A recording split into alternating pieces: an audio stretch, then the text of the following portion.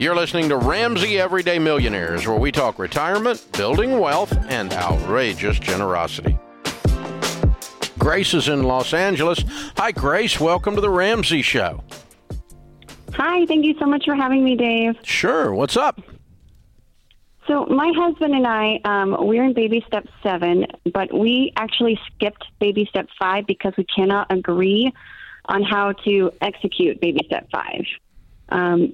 We have 3 small children, and he does not want to put money away for their college because he's concerned that what if they don't do a 4-year college? Maybe we want the money more liquid so they can use it for a trade school or something else of that nature. They can use a 529 for trade school. They can use it for trade school, but what if? Well, I guess he's concerned that it gets locked in there, and then what if they just? Well, it's not don't locked. Go to you can take it out. There's just a penalty on. You don't get to keep all the growth tax free. You get to pay a tax on the growth. You pay a tax on the growth. But the principal you would be able to keep. Sure, and you keep all the growth minus the penalty for the tax for taking it out and not using it for education. Okay, so and it's transferable. It's transferable to siblings. Okay, so what would you suggest we do in this situation? I mean, do we fund? I would suggest he gets some better knowledge than he has, which will lead him to a different decision. That would be helpful. Well, I mean, he's making right? it sounds like he thinks it's stuck in there. And Christina, 529 you can get too. Yeah, there's a lot of options with 529s. You can even use it for K through 12 expenses. So if you notice that maybe your oldest isn't going to college, you can switch beneficiaries and use it for K through 12, use it on another one of your kids' educations. There is a lot of flexibility in it. So I know it's kind of scary because it seems so concerning about if your kids don't go to school, but there's a lot you can do with it. But worst case scenario, you just simply cash it out. And let's say that you had put in $50,000 and it grew to $100,000. I'll just make up a number. That wouldn't be right. But let's just say, you made $50,000. Okay, you're going to pay taxes on the $50,000 growth. Or let's say you put $60,000 in and it grew to $100,000. That's probably more realistic. Okay, so you're going to pay taxes on the growth if you cash it in and don't use it for education, which you would have done if it was just in a mutual fund, by the way. Okay. Oh. You have to pay taxes on. If you put it in a mutual fund, you have to pay taxes on it. So, the only thing the 529 does is give you tax-free growth for education. So it's a Roth IRA for education in a sense, mathematically.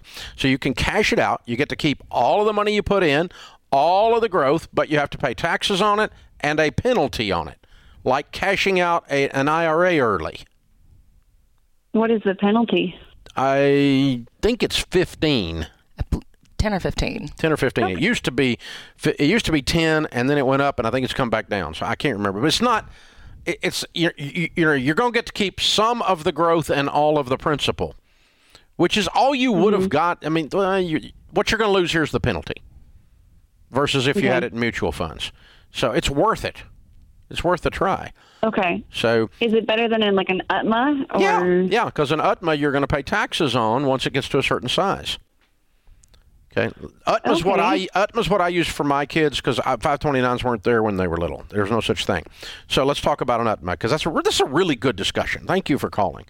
An UTMA stands for UTMA, Uniform Transfer to Minors Act. In no case can a minor under 18 years old do a financial transaction of any kind. They can't have a bank account.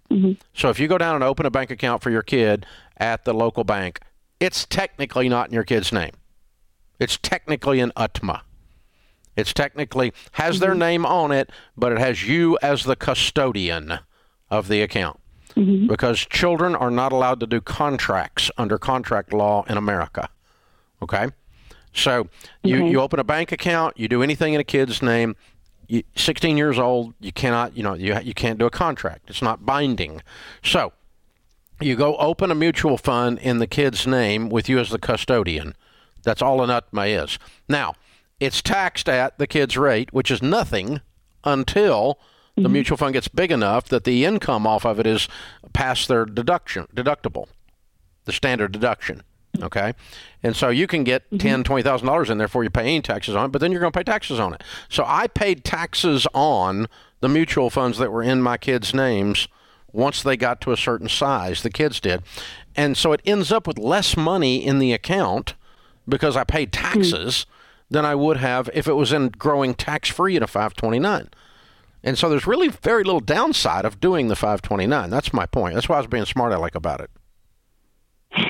And well, so yeah, you're right. It sounds like that it's a better value. And then if they just don't go to college, because my husband's gun shy, his sister had $450,000 in student loan debt, and so he's very like, you're not going to have any student loan debt, but you know you're going to get scholarships, and if you don't go to college, you know you're not going to. If you drop out early or something, we don't want you wasting it. So yeah, well, if we can pull it out if they don't. It is in the current environment with higher education having lost its shine with the epic student loan crisis and with how they've misbehaved during COVID, like they're trying to charge full tuition to do e-learning from home, and you don't even show up at the actual location, and that they want to charge full price, and people are going, I don't think I'm paying that for that.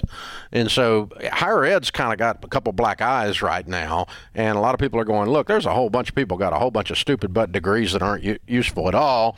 And so there's a lot of people worried about, maybe but I don't think you ought to throw the baby out with the bathwater. I think there's a valid use for higher education. Is it for everyone? No. And before I get a master's degree for $250,000 in sociology, I'm going to go get a welding certificate and make 3 times what a sociologist makes.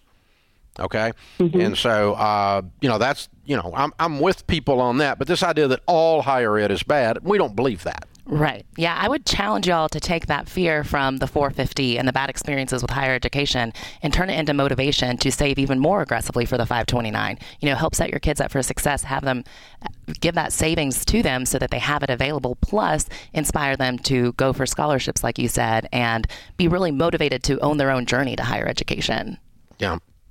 You're right. The $450,000 in debt should lead you the other way to make you into a savings maniac. Right, that his sister had. So, yeah, but I guess he's paranoid about the whole process now. I get that. I understand that. That's why I'm addressing it. But, yeah, I think there's very little downside. And, and I do think there's a huge value to a usable 4-year degree. I all 3 of my kids, 4-year degrees. Sharon and I, 4-year degrees. My father-in-law is very, very proud that of his 13 grandkids, 12 of them have 4-year degrees. He's very proud of that, and he should be. He should be. That's very good. And so, but again, we're not for useless degrees. We're certainly not for student loan debt. But none of that's necessary. So all of that to say, we had college funds. And we told our kids from the time they were little, this is your college fund, this is your college fund, this is your college fund, which presupposes that, by God, you're going to college. Right. It's kind of like drilled in. It's like a little bit of a brainwashing thing here, So, yeah, so I wasn't wringing my hands that they might not go because I really wasn't giving them a choice. Thanks for tuning into Ramsey Everyday Millionaires. To check out all our podcasts, just search Ramsey Network on Apple Podcasts, Spotify, or wherever you listen.